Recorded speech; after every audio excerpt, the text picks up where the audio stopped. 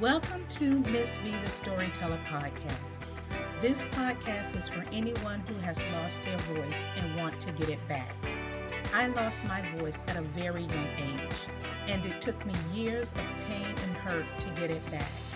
On this podcast, I will bring you personal stories that will make you laugh, cry, think, heal, and in some cases, propel you into making new and better choices. At the end of each story, I give you my thoughts and I ask you probing questions to make you think. No one is perfect and no answer is wrong. So let's get started.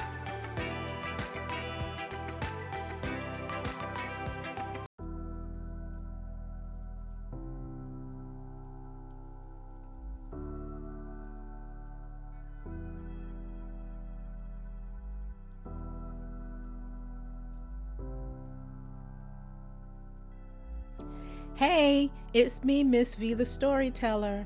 The story I have for you today is called I Caught a Thief. As you know, if you've been listening to my podcast, I used to work in the ER. This experience was unforgettable. Patients would cuss you out, then have the nerve to ask you to bring them some water.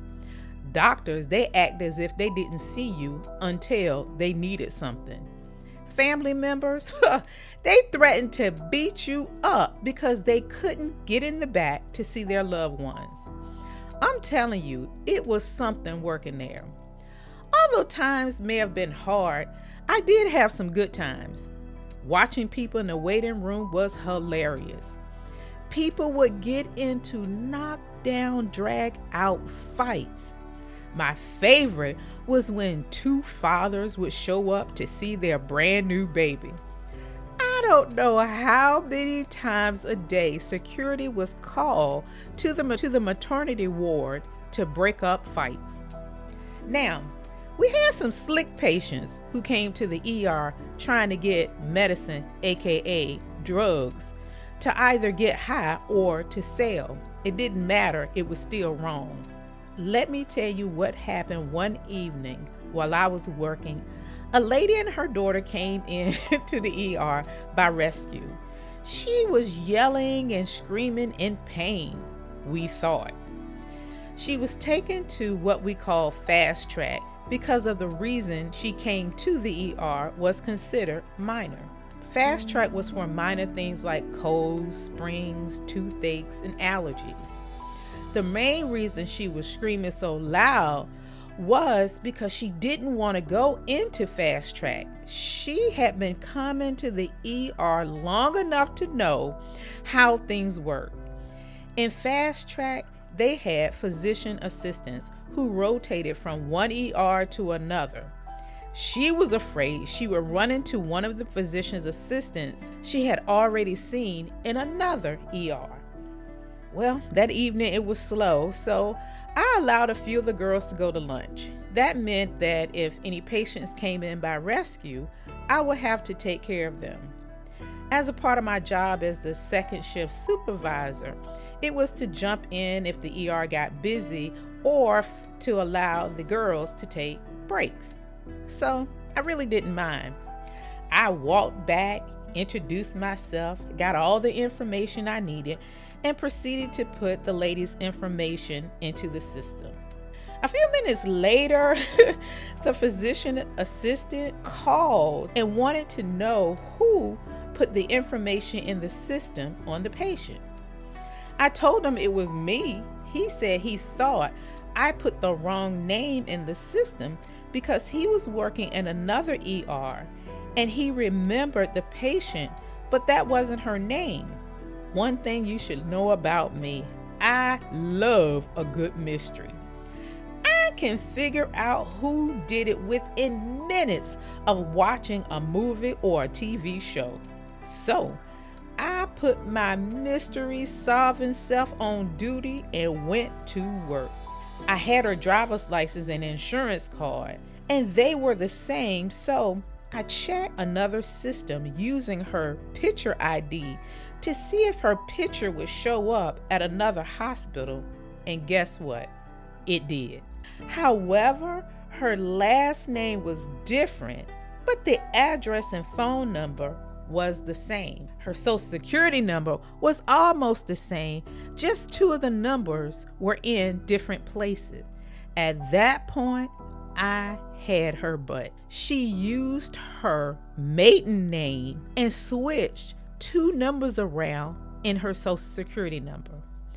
When I read her chart from both hospitals, I realized she was trying to get medication, aka drugs. Woo. She had been seen a few days earlier in another ER, and the same physician assistant she saw there was in Fast Track at our hospital. I called back to Fast Track to let the physician assistant know what I found. He told me to let security know. I was like, what? Wait a minute. I like to solve mysteries, but not be a part of one. Y'all, I had to put my big girl panties on and turn her lying butt in. Security called the precinct to have a police officer come and arrest her. When security confronted her, she begged him not to arrest her in front of her daughter. It was too late, y'all. A police officer was walking in the room as she was pleading with the security officer. She and her daughter both start crying. My heart went out to her daughter. She couldn't have been more than about 15 years old. Watching her mother being taken out of the ER in handcuffs, although I did the right thing, the situation bothered me for a long time. The reason was I was the one who found the evidence and told security. Not to mention, y'all, the staff start calling me the crime solver and made up a slogan. If you're a criminal, don't come to this ER or you will get caught. Thanks to our crime solver.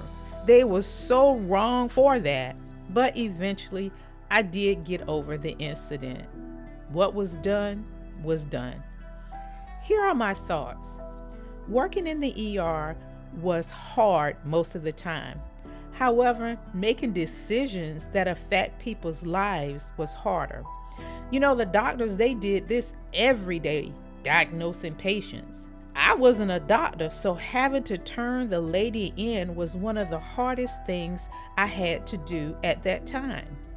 Luckily for her, all she got was community service and she had to pay a fine.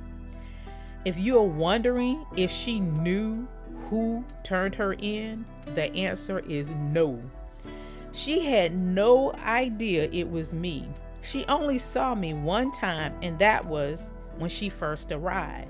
To this day, I could still see the tears in her daughter's eyes as they walked her mother through the ER and out the door. So sad. Here are my questions. Have you been in a situation where you had to choose to do the right thing, even if it meant hurting someone? What would you have done in my situation? All right, friends, thanks for listening. And if you enjoy this story or any of my stories, please share and let people know about the podcast.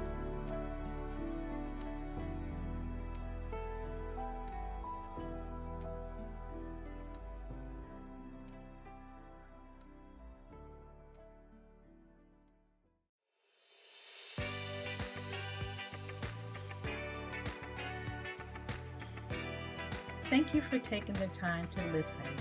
I pray that this episode has brought some joy to your life and you have learned something about yourself. If you like what you hear, please follow me on Facebook, Instagram, LinkedIn, Twitter, YouTube. And for more information about Miss V the Storyteller, you can visit my website at missvthestoryteller.godaddysite.com. Thanks for listening. Bye.